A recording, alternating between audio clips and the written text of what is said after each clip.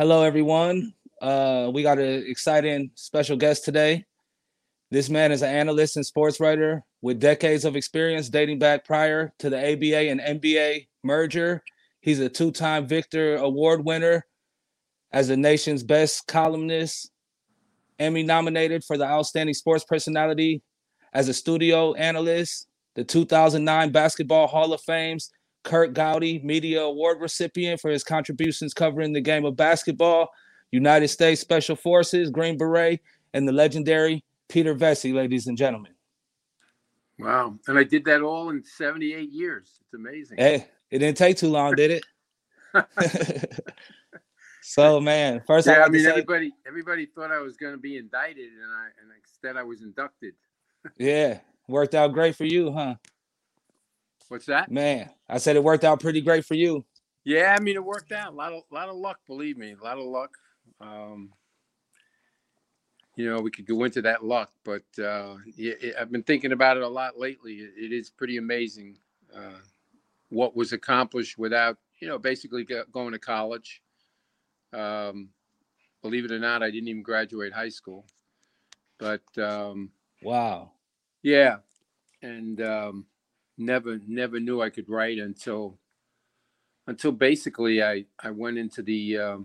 You didn't mention this, of course, but you wouldn't know maybe, is that I went into the Merchant Marine out of high school, and I went around the world working as a scullion, which is a guy who cleans pots and pans. I worked on a passenger ship, the President Monroe, and that was in 1961, 62.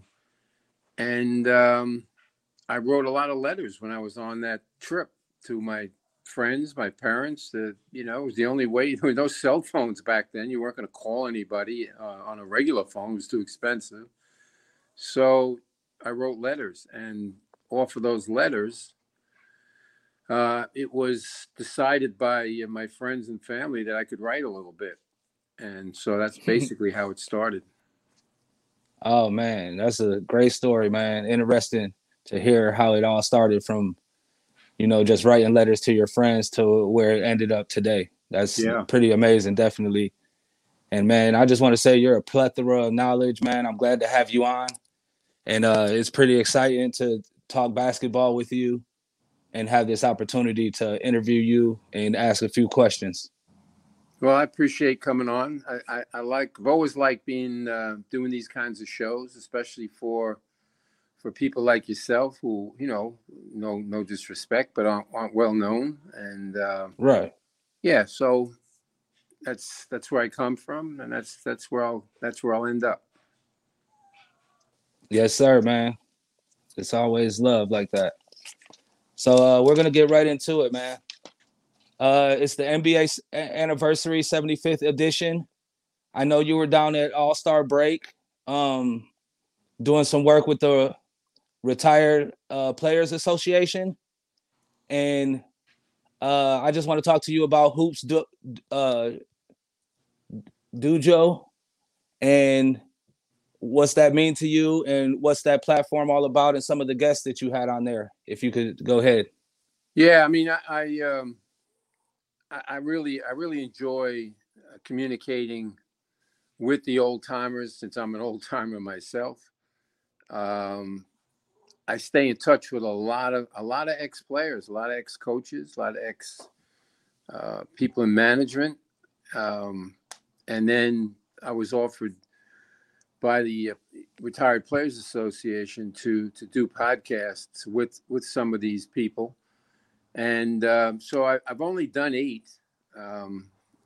They don't do them as regularly as I believe they should. But when I was at the All-Star game in Cleveland, we managed to do 4 in 2 days. And I really enjoyed that, because I truly, you mentioned this is exciting, but I get excited when I interview those guys. I really do. I get really pumped up for it to interview Dominique Wilkins, George Gervin, Michael Richardson, and Bob McAdoo. Those are the 4 I did during the break. Prior to that, I did 4 and I started out with Julius Erving, and then Oscar Robertson and Jerry West, and then Bob Ryan and I did a podcast with surrounding tape that I had done with Larry Bird. So I've done 8 of them, and hope to do more. You know, they kind of let me choose who I want. I really go after people who I have great relationships with. But having said that, McAdoo and I, we were not that tight when he was playing, at least with the Knicks. So for me to get together with him, and he was really glad to do that. He really wanted to get a lot off his chest, and I wanted to ask him a lot of stuff of what went on in his career. And I think one of the greatest things about these interviews is that I wind up learning a lot.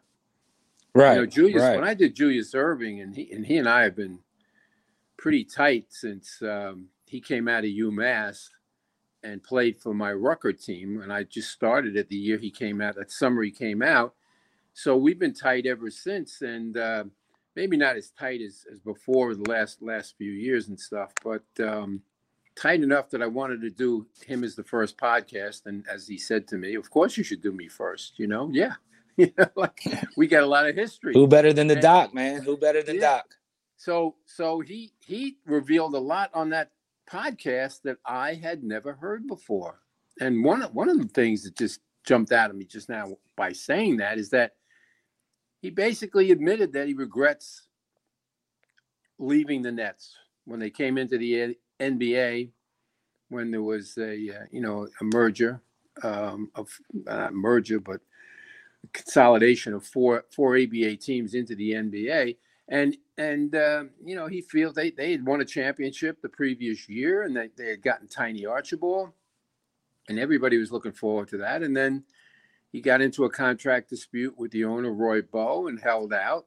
And so that, everybody knows what happened. He got sold to Philadelphia. But in that podcast, he admitted, he volunteered that he should have, he feels bad about not staying. There was a lot to be accomplished, a lot to be done, a lot of ABA pride to whip on the NBA snobs, and he didn't get that chance. And also he wasn't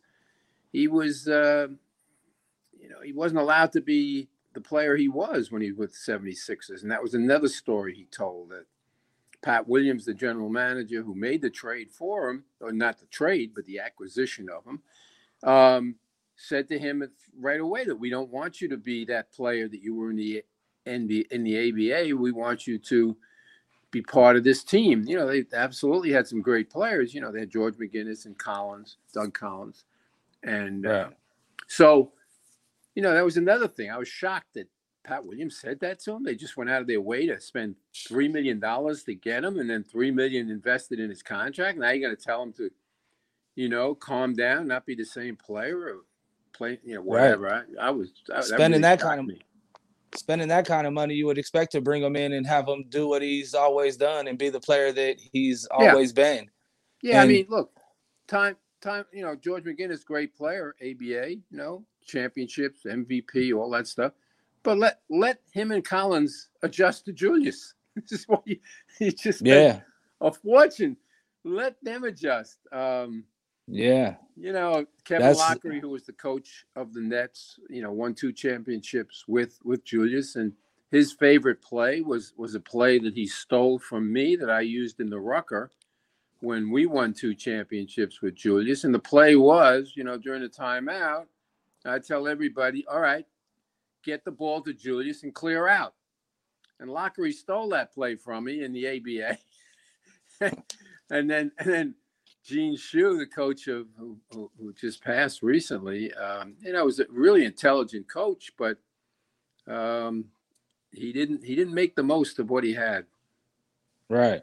They still got to the finals that year, and they should have won it, actually, but they didn't. And now everybody still talks about that series to this day, about how supposedly the teamwork of Portland, Jack Ramsey's, Bill Walton's Blazers, were able to beat a team of individuals, Individual talents. quote unquote. But had they not had that fight in game 2 with Dawkins and Maurice Lucas, stole the momentum from the Sixers, there is no doubt in my mind that they would have won that series maybe in 6, and instead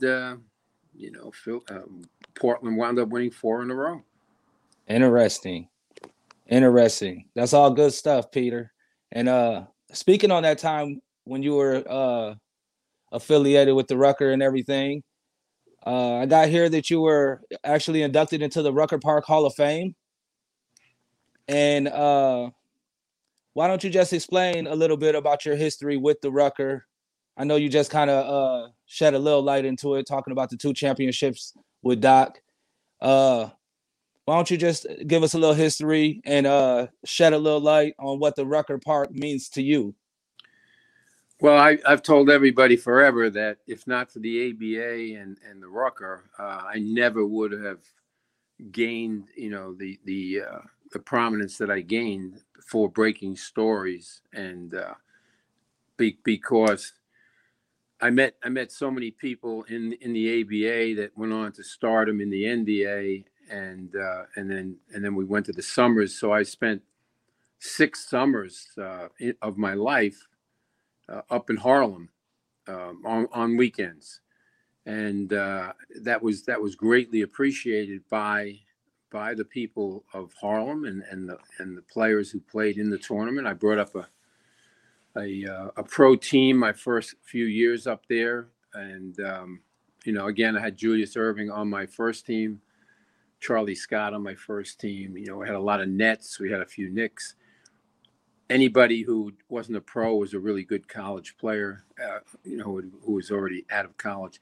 So those summers were unbelievably good to me, and I never felt like I was sacrificing anything. I went up there on my dime and my time, and then wrote about it at that time for the New York Daily News, and I never felt like I was, short sheeting myself. I thought I knew going up there. I was inspired by the City Game written by Pete Axelm about the Rucker and about the Knicks, and and I really wanted to go up there and get a taste of that, and wound up making friends with a lot of players or people that were in Pete Axelm's book. I just, Joe Hammond and Pee Wee Kirkland and those guys. I got to know them really well. They got to know me really well, and the GOAT Earl Manigault more than anybody probably. Wow! Did you see the GOAT? Did you see Earl and I became very, very tight. And, did you watch him play at the Rucker? Well, not only did I watch him play, I guarded him for a half in one game. Wow, and how'd that go? And let me say, by then Earl Manigault was not the GOAT anymore. He'd had a drug problem. He's a little older now. I'm not as old as me, but he's a little older now. And he he didn't have what he had before. But right. He had tried out for Utah of the ABA and didn't make it. Came back to Harlem. Still had a drug problem. I tell the story. I wrote his obituary when he died, and his wife and kids. The last I heard, had it framed and hanging in their home. But when he had this drug problem, I was going through a divorce, and I had an apartment in Lower Manhattan by myself, and he was hiding out from drug dealers. And I let him stay in my apartment for a couple of weeks with me. And then I gave him money to take the train down to Charleston, South Carolina, where he's from. And the rest is history. And he came back, at some point, I don't remember when, but he came back and he was clean. And he started the Earl Manigault basketball tournament up in Harlem. And I brought up a team from my neighborhood and played up there. And so there's just, a lot of camaraderie and a lot of caring and a lot of love for a lot of those guys up there. I never in 6 years, and we won 4 championships, 2 with Julius, and then I came back with a team in the early 80s. So Julius was the early 70s. Okay. Came back with a team in the early 80s. For 2 years, we won 2 championships because of guys like Sam Worthen and Louis Orr. I heard from, I don't know if you know Sam Worthen, but I heard from him today. He wishes me a happy Easter today. Sam played for Marquette. He was an unbelievable player. Right. 6'6" guard who could do all the N1 stuff before N1 discovered it. Wow. And he basically won me 2 championships. But and like I said, still in touch with these guys. And so I could go in 18 different tangents about how good it was to be up there. But I was gonna say I never had one problem in the 6 years ever, not even remotely. I could go from the schoolyard from Rucker into Harlem, have dinner, go out at night, with people, without people, whatever, and great times. And at that time when I started, I didn't have any problems. But as I wrote in a chapter of my book that's still unpublished, unfinished, when I went up there in 1971, they had the Black Liberation Front had just assassinated two policemen right across the street from the Rucker tournament in the Polo Grounds projects. I mean, it's a very, very famous assassination, infamous assassination. And so, two policemen, one was white, one was black. And here I am, white, walking around Harlem like I owned it. But the word got out. Like, treat me good. And they did. Yeah. And I can tell talking to you that, the Rucker Park has played a major role and been a huge influence in your life. And that's good to hear, man. Great to hear about the stories about Manigault and actually guarding him. He's a legend. I'm from the era where he's just let me stop you. He's just a vintage legend to me. Go ahead. Let me stop you. So in that game that we played, we had to play it indoors because it was raining. And we went indoors to some small gym, and a lot of our players didn't show up. That's why I played a half. And Julius showed up, and trying to think, guys you might know, Manny Leaks, who's from Cleveland, out of Cleveland. Joe Dupree played at St. John's. He played, and so I had to go at Manigault, and I kept telling him, Earl and I had a good relationship, but we weren't there yet, like I just told you. And I kept telling him, he said, Earl, whatever you do, don't dunk on me, man. Don't dunk. I don't want you to dunk on my dome. And so we had a good game. Julius scored like, I don't know, 70 points, 68 points in that game. And that was a Rucker record for a long time. Well, a long time anyway, until Joe Hammond broke it by a point or two. But one of the great thrills of my playing career was being on the fast break and looking off a defender and hitting Julius with a pass on my right side, and he dunked. And the way Julius can dunk, and I swear to God, I felt like I dunked. That was one of the great highlights of my career. Yeah. Wow. I could just imagine gracing the court with somebody like Julius Erving myself. Yeah, no, it's unforgettable. And I have some photos up here in my office that when Julius was holding out from the Nets, he was working out, trying to stay in shape in Hempstead High School, and which he's from Roosevelt, which is right next door. So I would go occasionally and work out with him. And so I have 5 photos framed on my wall here. I don't know should I try to show them to you? Oh man, why not? All right, well let me show them. So I never really showed them to anybody before, but let's see if I can do that. So this is exclusive first time. First time. So let me see.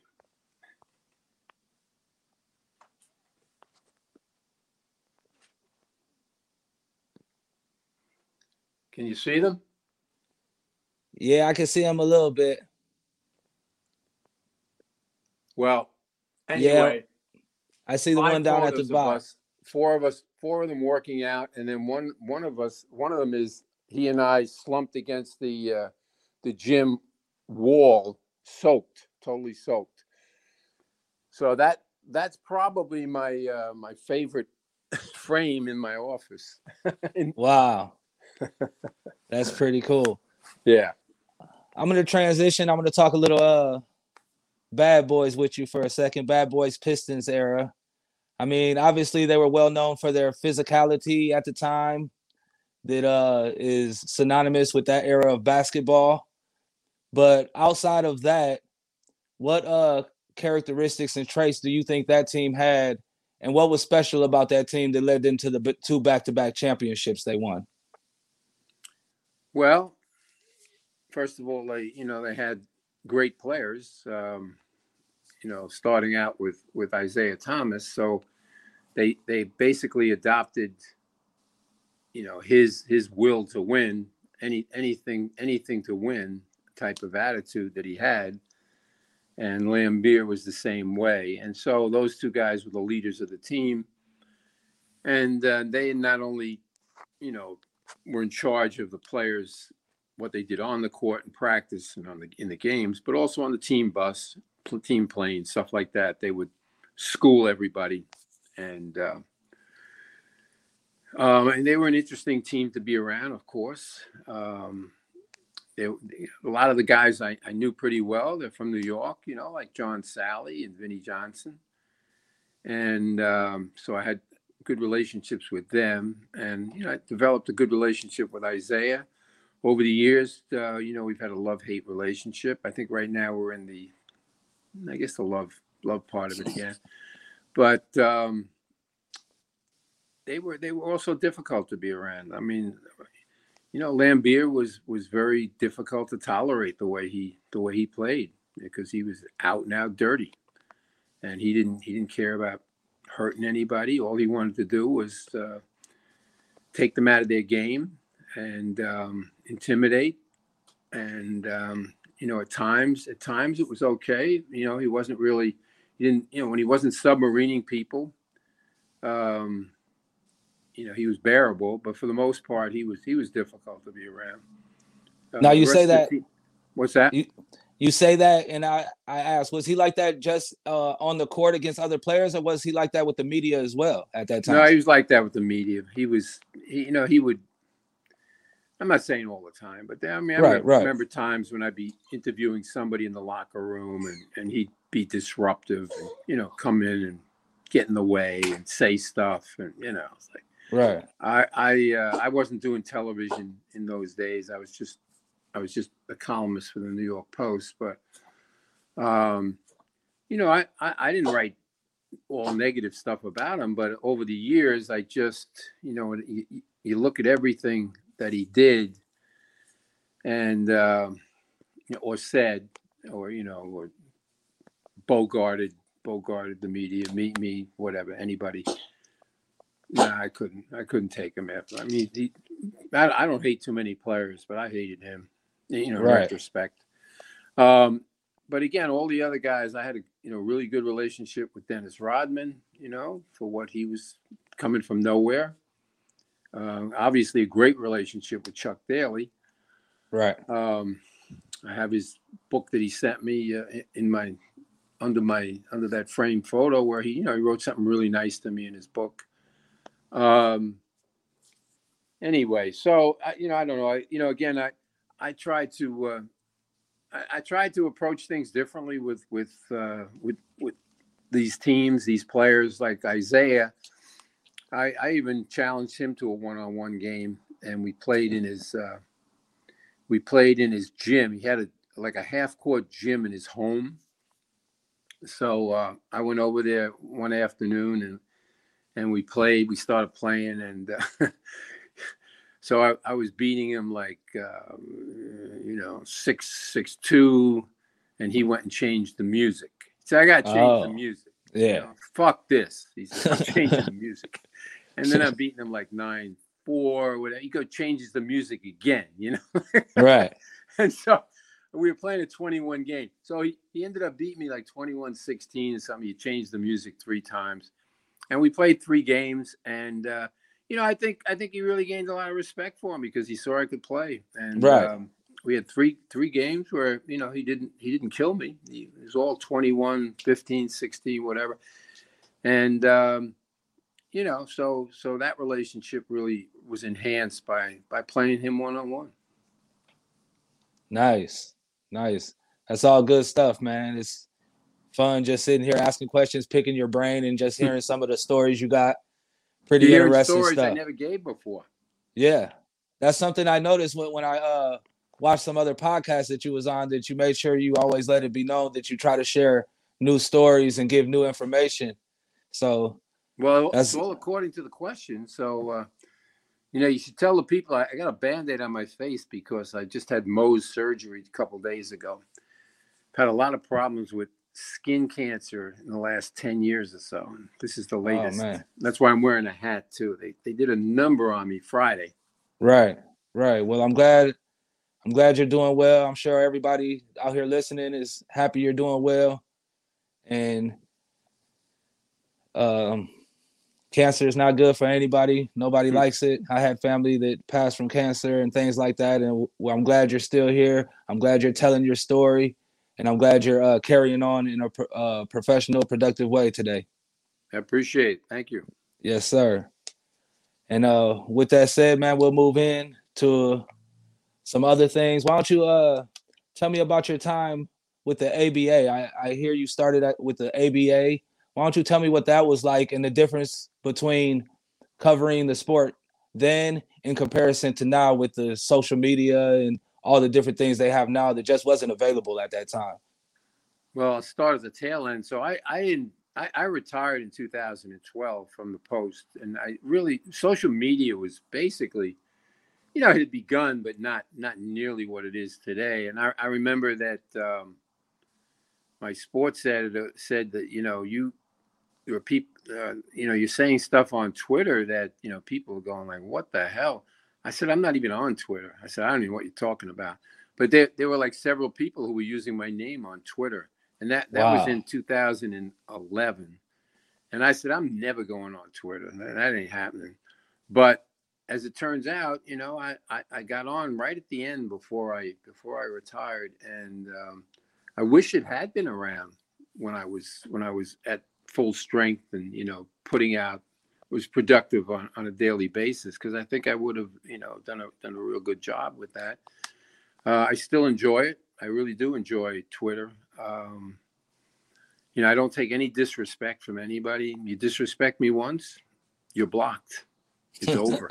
And I block friends. I don't really care, because friends think they can say anything to me on Twitter. No, you can't. You really can't. So the people, I know several of my friends, ex-friends, that were shocked that I blocked them. I said, man, I'm not. You want to say something to me, get on the telephone, we could talk about it. I said, but I'm not. If I have an opinion and you don't like it, that's fine, but don't be coming back at me with smack. I don't want to. Just want anyway. Right. So that's today. So going back though, the ABA was I'm so grateful that there was an ABA, because without an ABA, I would not have gotten a chance to show what I could do. I didn't even know what I could do.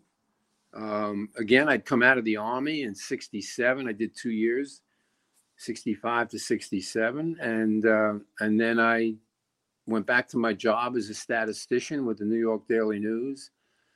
And they had to keep that job open. That was a rule. If you went in the Army, they had to keep your job open. So, and that's when I decided to start writing. Nobody wanted to cover the Nets. The Knicks started to become really good then.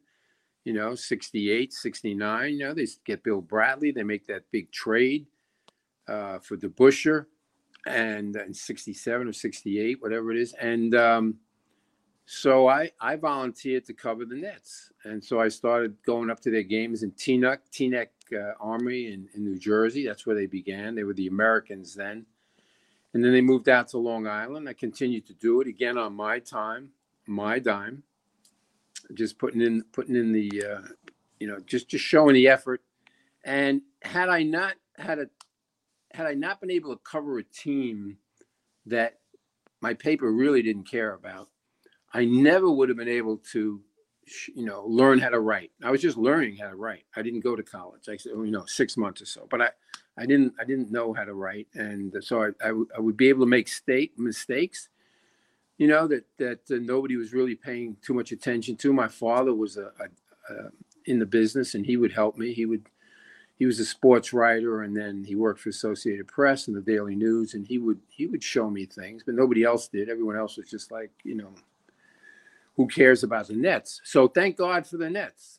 And then that went on for a number of years. They'd gone from Long Island. They were Island Garden, and they opened the Nassau Coliseum. And I don't think I got promoted until, wow. So I started in 1967 writing. And I was still doing statistics when I was in the office. But I don't think I got promoted till maybe 1973 or 74. And I basically had to go to the executive editor of the Daily News and say, my God, I mean, how many stories do I have to break? How many things do I have to do? And he promoted me, basically. His name was Mike O'Neill. And that's how I got promoted. And then once the Nets got good, once they got Julius Erving, then people in the office, then they wanted the job. Right. They would like, how it is. So yeah, would be, subverting me in the office when I was out covering stuff. And I'm not saying my writing was any good or whatever. I'm just learning, and they'd be talking crap about me or rewriting me and stuff. And right. I remember coming home after one. I didn't realize what was happening because, you'd file your stories and, maybe you read them the next day, maybe not. You had things to do. And so I found out this one guy was rewriting my stuff. And I came in the office after a game with the Nets, and he had rewritten that article that day. And we were on the 7th floor of the Daily News, and I held him out the window of the 7th floor. Wow. I swear, I mean, that was close. I almost threw him out the window. I was like, really?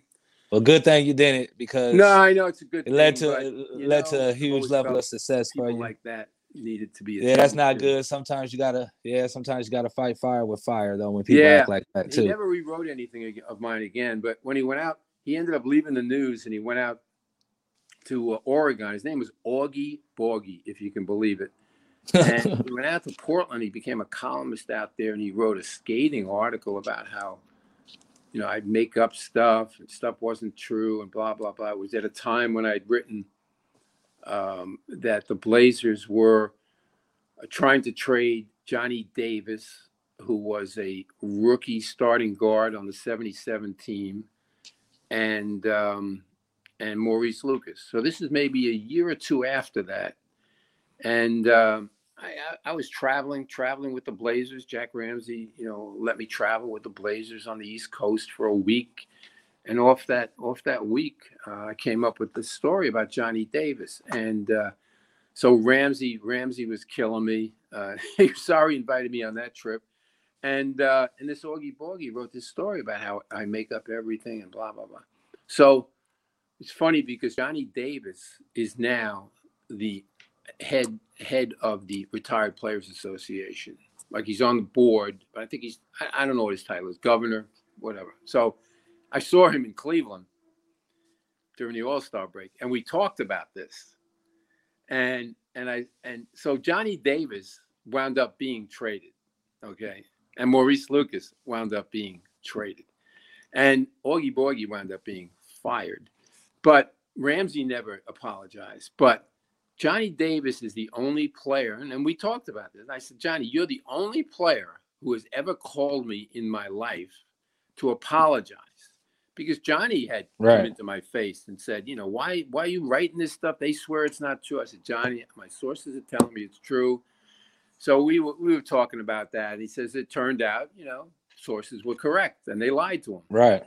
So anyway, there's a story in itself. I mean, that just happened. And yeah. Wow. But yeah, I love the ABA. I definitely have said this many times, written it. I bleed red, white, and blue. The respect and we have for each other to this day. Anybody that was in the league, within reason. We stayed in touch over the years. I still hear from a lot of the ABA guys, whether they're trainers, whether they're players, coaches, who's ever around. I hear from so many of them. Like Willie Wise and Jimmy Jones and Ron Boone, who were on that Utah teams and stuff. And anyway, it just goes on to this day. In 2018, we had a 50-year reunion in Indianapolis, and I was invited, and so Jim O'Brien, who was another guy who covered the ABA extensively, he's still writing. Actually, he's still writing books and stuff in Pittsburgh.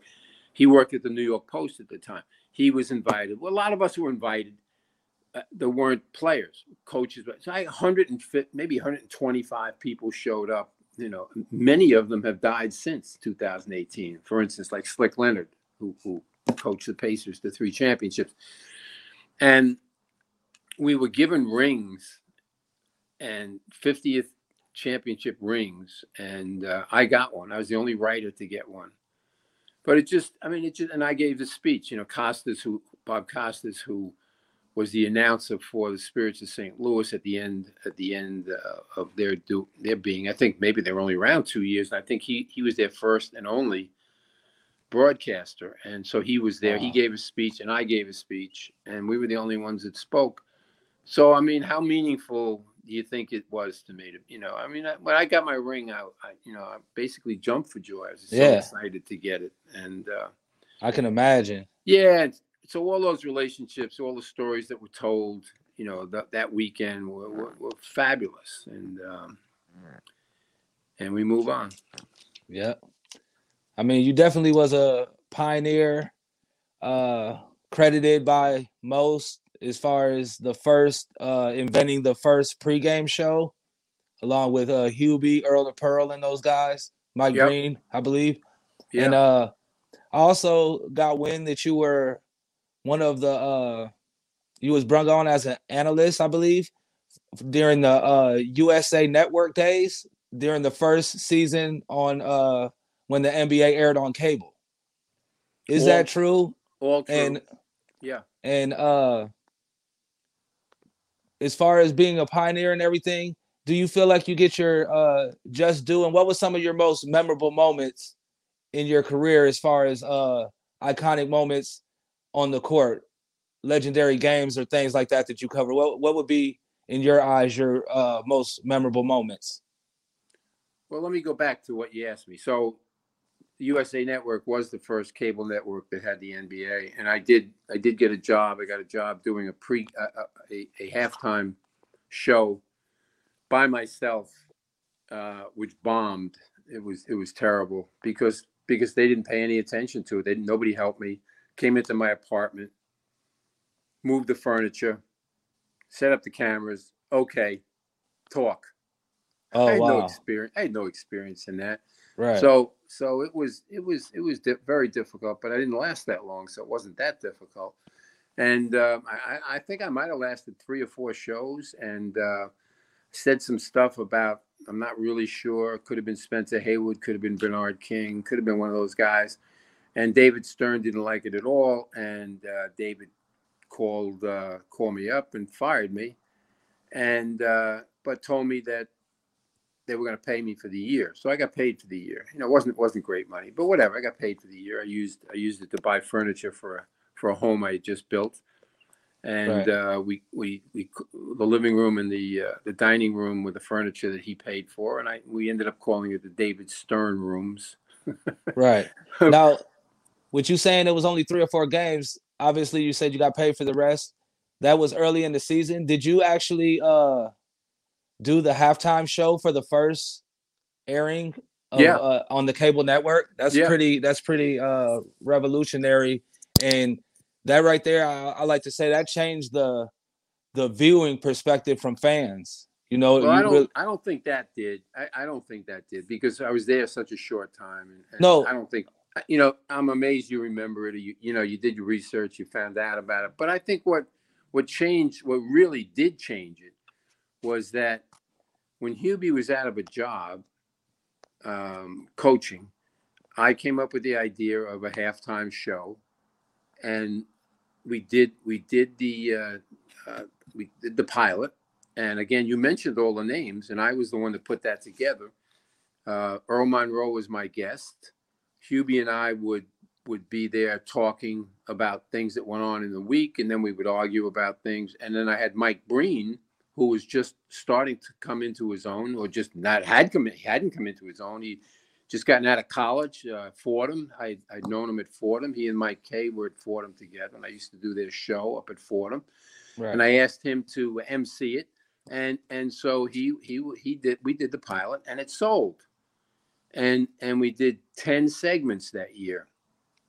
Nice. Exactly the way NBC wound up doing them years later. So we did 10 shows. I would go out and do an interview during the week, and we would show it during when Hubie and I would talk. But they didn't have the money to keep Mike Breen, so I had to assume his role, which was very difficult. I had never done that, but it was good. I still have them. I have the 10 segments. Right. And so I would do a feature every week and blah, blah, blah. But the problem was, I'm not going to get into it too much, but we didn't get paid.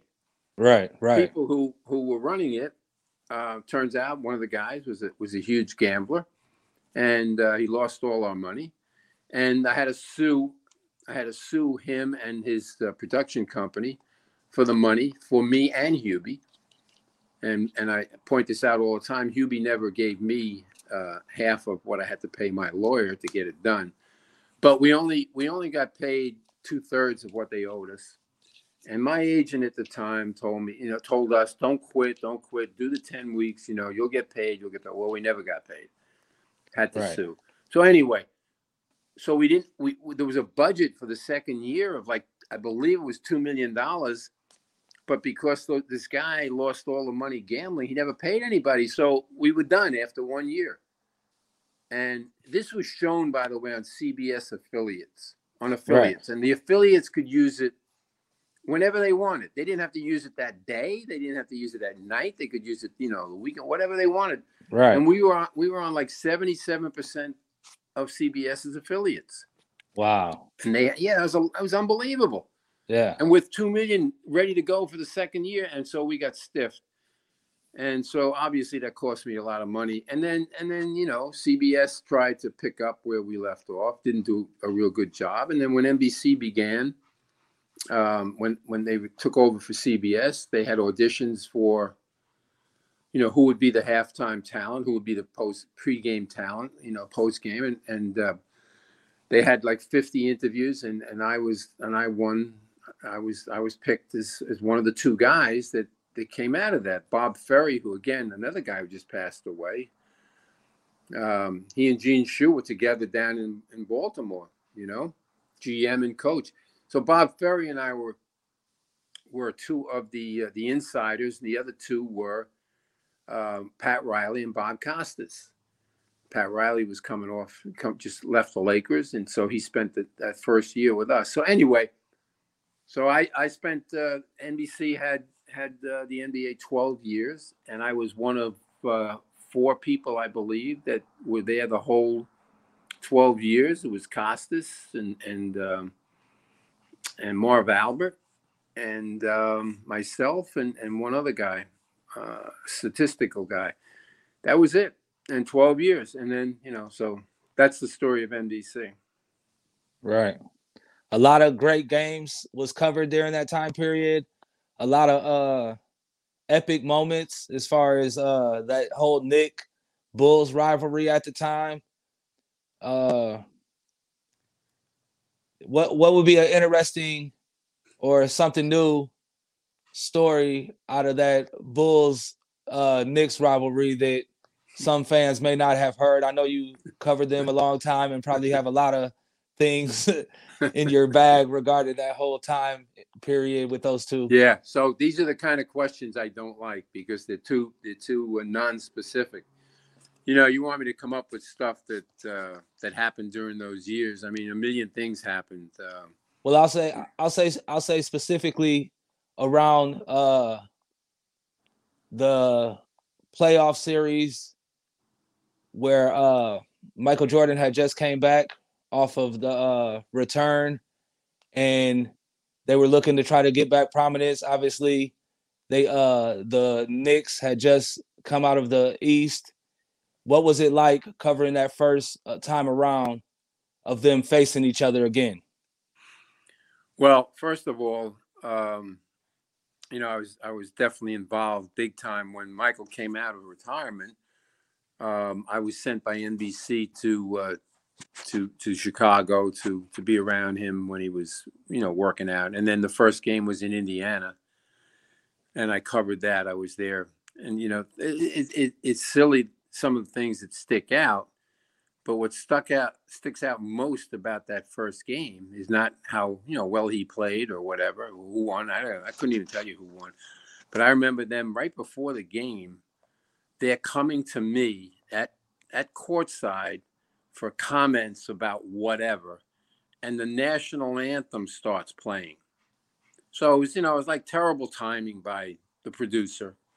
So what am I supposed to do? They don't tell you, like, am I supposed to keep talking? No, I mean, you got to be respectful for what's going on. Yeah. So that really pissed me off, unnerving, very unnerving. And I don't even remember, how it turned out, but that I remember vividly, that it really screwed me in that situation. But, what also stands out about his comeback is that, they lost to Orlando. That was 95. I remember Nick Anderson making a great steal on Michael and putting away a game and maybe the series actually. And so that stands out also. So, I mean, he didn't come back. I think it was 17 games to go in the season when he came back. Not enough time for him to get into, MJ shape or to regain that mentality that he had to have. I'll tell you, one of the things that we were just talking about this the other day, a friend of mine, is that what I remember a lot is when he was not there and the Knicks played the Bulls at the Garden, and Hubert Davis, whose team just lost in the finals, in North Carolina, lost to Kansas. So he made a big shot in that game. Do you remember? Yeah. He made a shot that it was a terrible call by the ref. I believe the ref was Hugh Hollins, and he wound up calling a foul. And Hubert Davis got 3 shots. He was a great shooter, and he made them all. I hope I'm correct about that. So, and I told my friend, I said, yeah, but when that shot went off, I'm at courtside, and the head of the officials is Darryl Garretson. And he was standing behind me when that call was made. And he said, what a shit call. Wow. I was like, what? Say what, huh? Yeah, that's crazy. I quoted him in my column. But, yes, sir. We weren't that tight anyway. But I couldn't believe that he would say that about the referee. And so that game was, humongous. I think that was the game also where, maybe not, but definitely the series where, Phil Jackson gave that last shot to tie the game to Tony Kukoc instead of Scottie Pippen. Remember? And Scottie refused to inbound it. He stayed on the bench. So what a controversy that was. And Kukoc makes the shot. And so I wrote a column. You could look it up. I'm the only one that defended Scottie. I thought he absolutely should have gotten that shot. I mean, he deserved the shot. This was his team. This wasn't Tony Kukoc's team. Right. Again, I'm trying to remember numbers and stuff and, games when they were, where they were. But as I recall, Tony had only played 18 minutes in that game. Right. They were there at the final because of what Scottie Pippen was doing. And he was the man. It wasn't a shot. I'm trying to think. Did it win the game? Did it tie the game? I can't even remember. But whatever. I think it won it. Scotty should have gotten that shot, and he had earned it. It was his Right. team, and as a columnist, I'm not going to lie in this situation. I was rooting for the Bulls to win it that year. I wanted them to win without Jordan. Not that I had anything against Jordan, but I wanted that to play out, and I think they were right there, and I think that they would have beaten Houston had they gotten into the finals. There's no doubt in my mind they would have. So Pippen, he's got a lot to say about a lot that went down, and people think he's out of his mind and stuff. But I was there with that, and I remember my ex-wife now, telling me, she said, "Well, of course you wrote that Pippen should have gotten the shot." She said, "Because you're exactly like Pippen." I should have known that marriage wasn't going to last. Right. Now that we're talking Bulls and the Michael Jordan and Pippen era and things like that, I'm going to fast forward a little bit to the 97 championship, Game 6. Bulls just clinched it. Karl Malone, you did a interview with him afterwards. Some consider it controversial, pretty tense. It looked pretty tense coming across to viewers, especially me. I was young at the time watching it. Seemed like he almost wanted to just pop you in the face. But if we can, man, can we go through that with the viewers and describe how you stay composed as a reporter covering, how you stay composed in those emotional driven moments from players and still get the questions you want to ask out? And what was it like in that moment, if you recall? Well, I don't think it was controversial. Or years later, people are watching on television and YouTube and stuff, and they're going like, I remember my son calling me and saying, "Geez, I mean, those questions you asked on Karl Malone 10 years ago, whatever it was, 20 years ago." I was like, what? Yeah. I said, I don't even remember the questions. I remember interviewing him, but I don't remember asking him anything really difficult. I mean, looking back, if I wanted to really ask him something difficult, I would ask him, how come he allowed Jordan to steal the ball from behind on that baseline? That last play when then he went down and the Bulls scored and won the game. It's like, how could he not? I mean, Michael Malone is known for elbows. Right. He should have never let but Jordan snuck up from. But I could ask him about that. I think that was the year after, Peter. I think that was the year after. I think this was the first year, and the question I'm referring to is when you were. I remember interviewing. So again, you might very well be right. So again, I don't remember asking him any difficult questions. Somebody has to ask the losing guy some tough questions. Nobody likes to lose, and so I asked him questions, for year. And again, like at an all-star game in New Orleans about, I don't know, 5-6 years ago, I saw Karl and I said, everybody's really upset about those questions that I asked you after the game. And he said, "What questions?" I don't remember any questions. I said, "Exactly. That's what I say." And I said, Karl, you and I would, we'd be good. We should do a podcast together, me and you, because he's outspoken. I'm outspoken. Right. He said, you know where to reach me. Call me, But I never have. But that still could be on tap. He could be one of the guys I'll go interview. Yes, but again, people seeing it years later think there was more to it than it was. Right. It's a different era, obviously, than back then.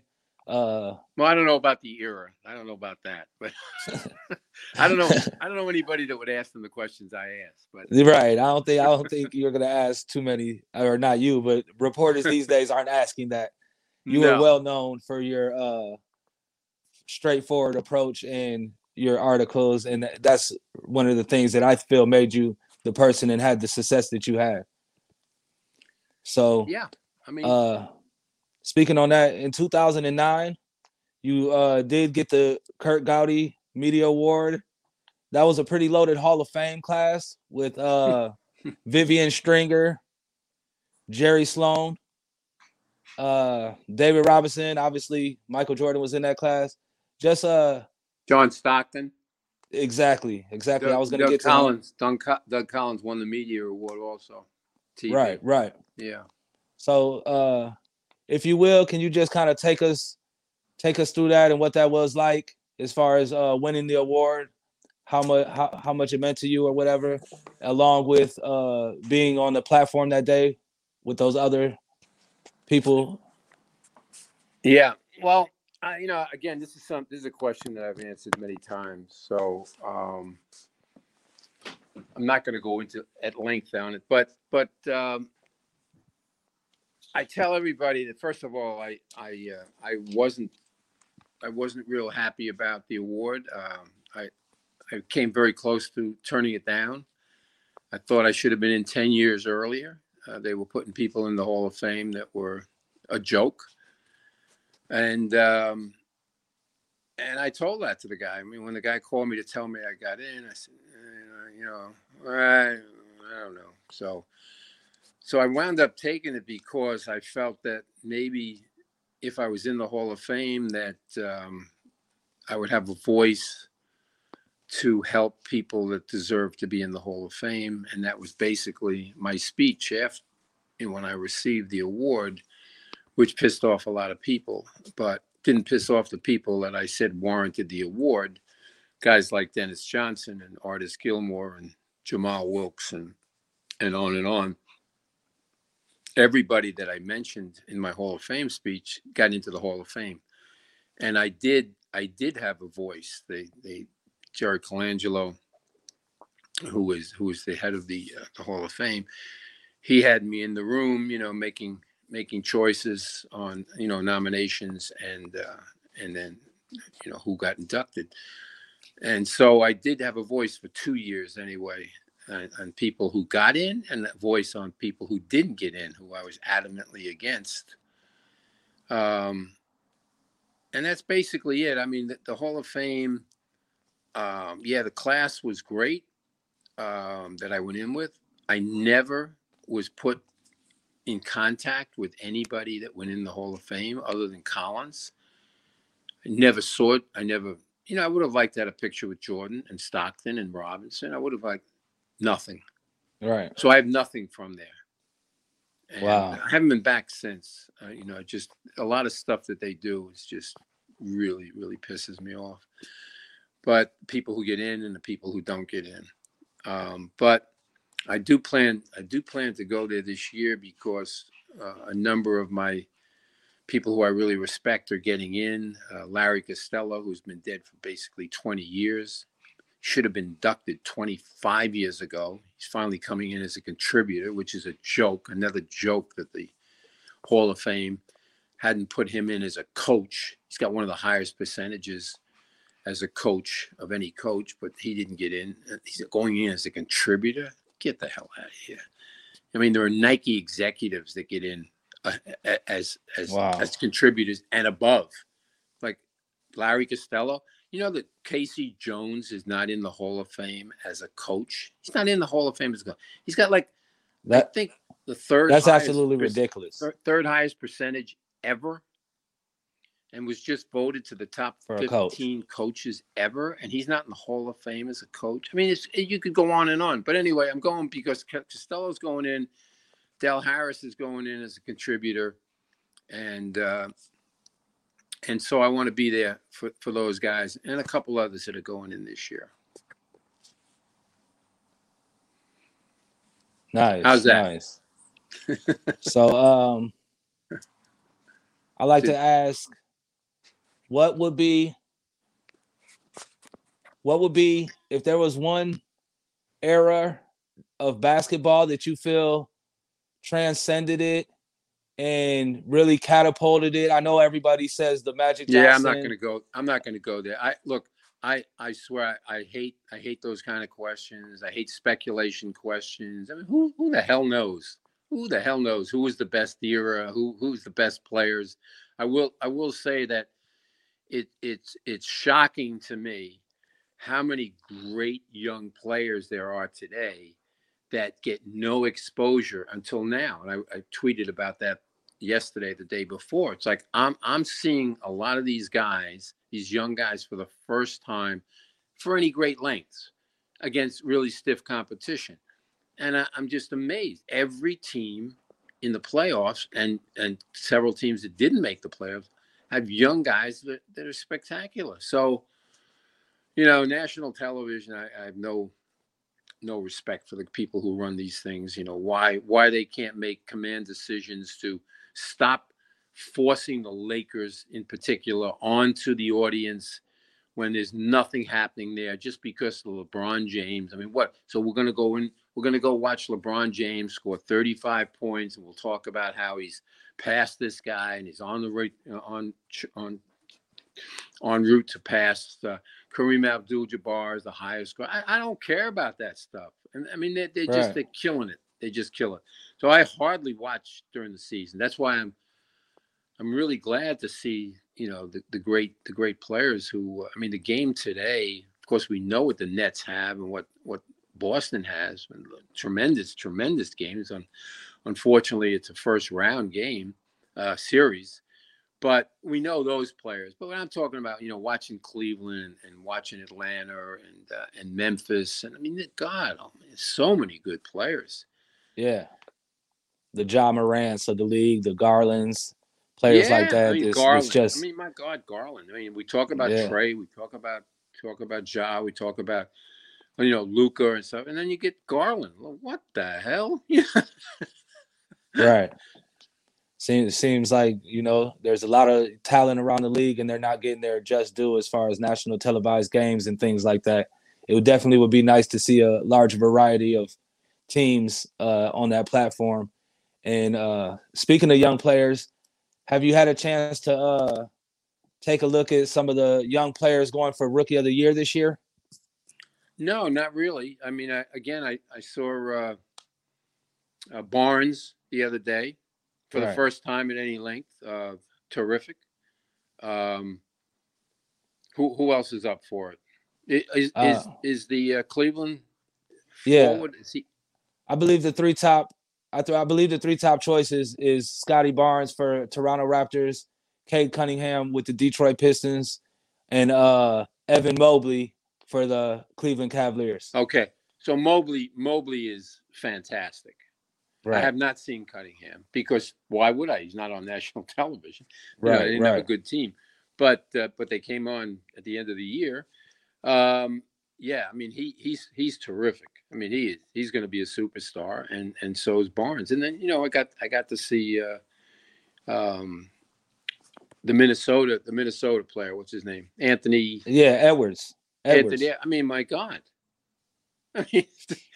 Who knew he was this good? Who would know other than the team, other than the writers who were covering Minnesota? I mean, you hear about it, but then you see it. Yes. Like, whoa. It's a big difference when you see it for yourself, man. Yeah. Big difference when you see it for yourself. Can't get enough of him, Yeah, I believe he had his debut of that playoff game. I think he scored top 5, 6 in a debut for a playoff game for a player. So he had a very good performance, Anthony Edwards did. I mean, his scoring, but it's also his presence. You just see the presence he has. He knows what to do, when to do it. Yeah, he took a few bad shots, but for the most part, just a great game. Really enjoyed watching him. He's the kind of guy that if I had my Rucker team, he'd be the guy I'd be after. Yes, sir. Be going for number 5 then. Yeah. So listen, I'm gonna have to go. I've got a dinner appointment, so we're good, right? Yes, sir, man. Once again, thanks for coming on. Definitely enjoyed talking to you. Hopefully, we'll get a chance to talk basketball again in the future. And this is good stuff, man. Appreciate you. Have a good day. Enjoy the rest of your Easter holiday. And great stuff. Enjoy the rest of the playoffs. Yes, sir. You too. Okay.